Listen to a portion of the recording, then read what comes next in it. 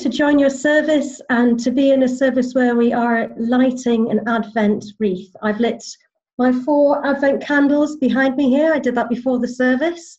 If it should catch fire during the service, I'm hoping that one of you boys will get very excited and I'll then know by your reaction. So keep watching just in case, because that could be really exciting. But part of that Advent wreath is to help us on this journey while we are waiting for Jesus to be born at Christmas. And we're now at the point where the wait is almost over. We've lit 4 candles on that wreath and we're taking another step closer to the manger in Bethlehem. There's only 5 days to go.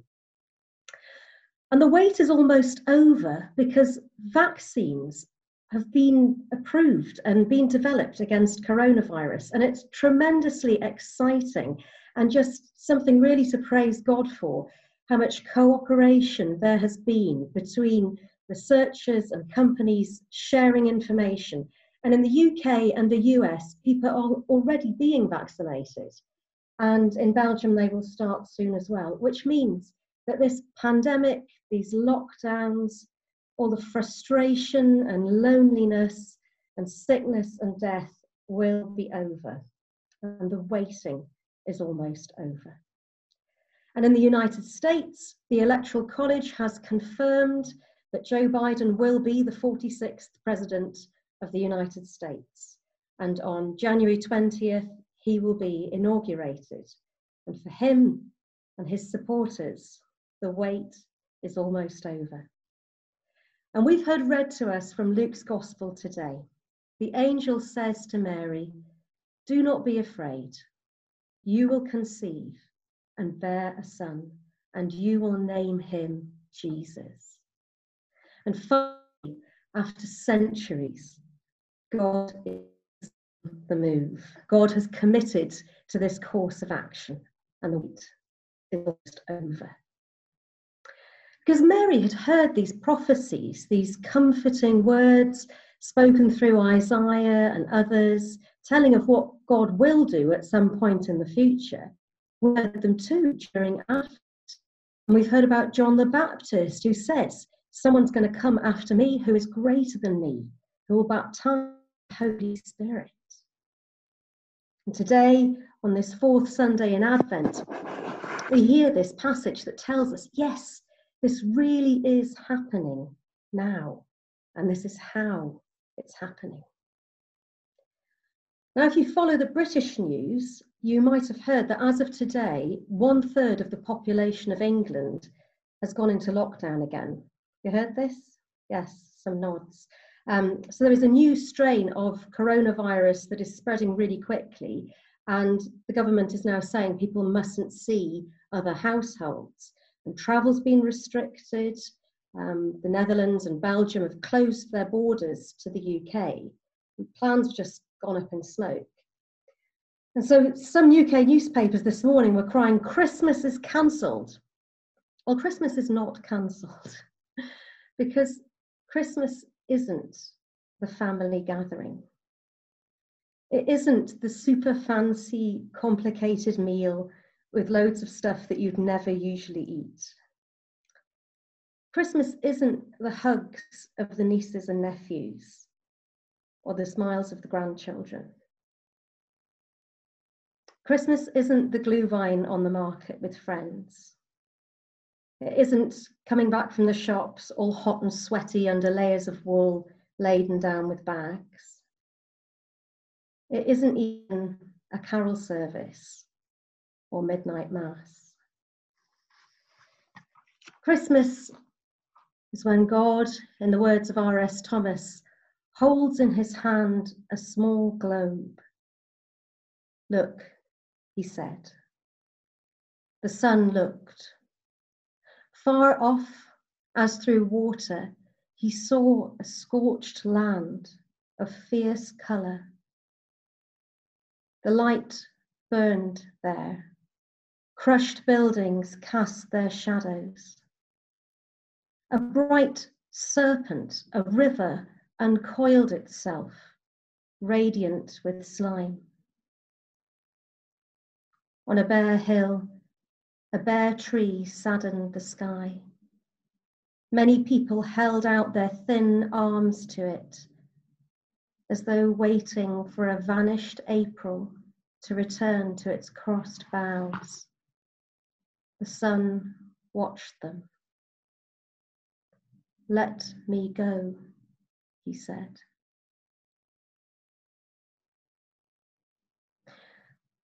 The sun, far off, as through fairy lights, sees deserted streets, empty shops, all shut. Families disappointed, anxious. Through a high floor window, an exhausted nurse nurses a mug of tea. While 14 floors below, a bus driver's worried family hears their elderly neighbour flicking through TV channels. And God knows. God knows the teenager's frustration, the young parents' ragged nerves, the virologists' and politicians' fears. Will this be enough? And it is into this world of frustration, exhaustion, loneliness, and fear that God breaks in. So Christmas isn't cancelled. It is into this suffering, lonely, COVID-y world that Christmas will come. God will come. God for us through the trust and self-giving of Mary, the God who in Christ teaches, heals, comforts, and loves, who gives himself on the cross for us to restore all of us into relationship with him and the one he called Father in the power of the Spirit. And all of this, the incarnation, all of Jesus' ministry, his life, death, resurrection, and ascension, is only possible because of this moment that we have heard read to us today. All of what's gone before in the Old Testament and all of what follows afterwards in the New Testament is only possible and only makes sense because of the birth of Jesus. God's plan and Mary's yes. It's like a hinge in history. And in this moment where this birth is announced, we pass from dream to waking, from imagination to reality. It's because of this moment that everything else makes sense. C.S. Lewis once said, "I believe in Christianity as I believe that the sun has risen. Yes, because I see it, but because by it I see everything else." And it's because of this moment that we begin to see God's plan, God's story for us. 2020 has certainly been a year of ups and downs, of change and uncertainty. But there is one thing in 2020 that is certain, and that is this: that Jesus, the Christ, the incarnate Son of God, will be born for us at Christmas. That is what we're looking forward to. That is what we can be sure of. And the freedom and hope and acceptance that we find in the love of God revealed in Christ Jesus is certain. It is certain. We can trust it. Jesus says, "Behold, I stand at the door and knock. If anyone hears me and opens the door, I will come in and I will dine with them, and they with me." God's love is certain. The coming of Christ, his birth for us, is certain. And yet, for many of us, that joy, that peace of Christmas can feel so elusive. Even this year, I was talking to someone just last week who was saying, even despite all the restrictions that we have on how we can celebrate, she still had such a long to-do list and so much stuff to sort out. And she's not the only one. There's just so much stuff, so much poespas, we might say in Dutch, around the Christmas season. And I find myself crying out to God, Lord, let this be the year of all years where we can just let some of that stuff go. The year where we really have a simple Christmas, where we don't obsess with the shoulds and the musts and the oughts, but we just let them go. I wonder, what might you like to let go of this Christmas? Because our Father God looks upon us and our world with so much compassion.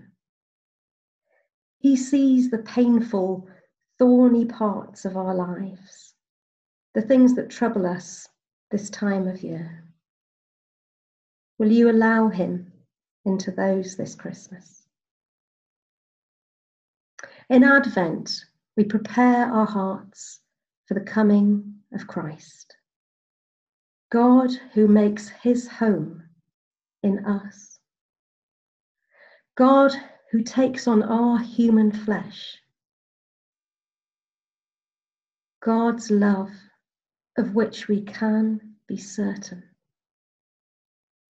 For Christ Jesus will be born for us this Christmas. May the Holy Spirit help us prepare him room in our hearts. The wait is almost over.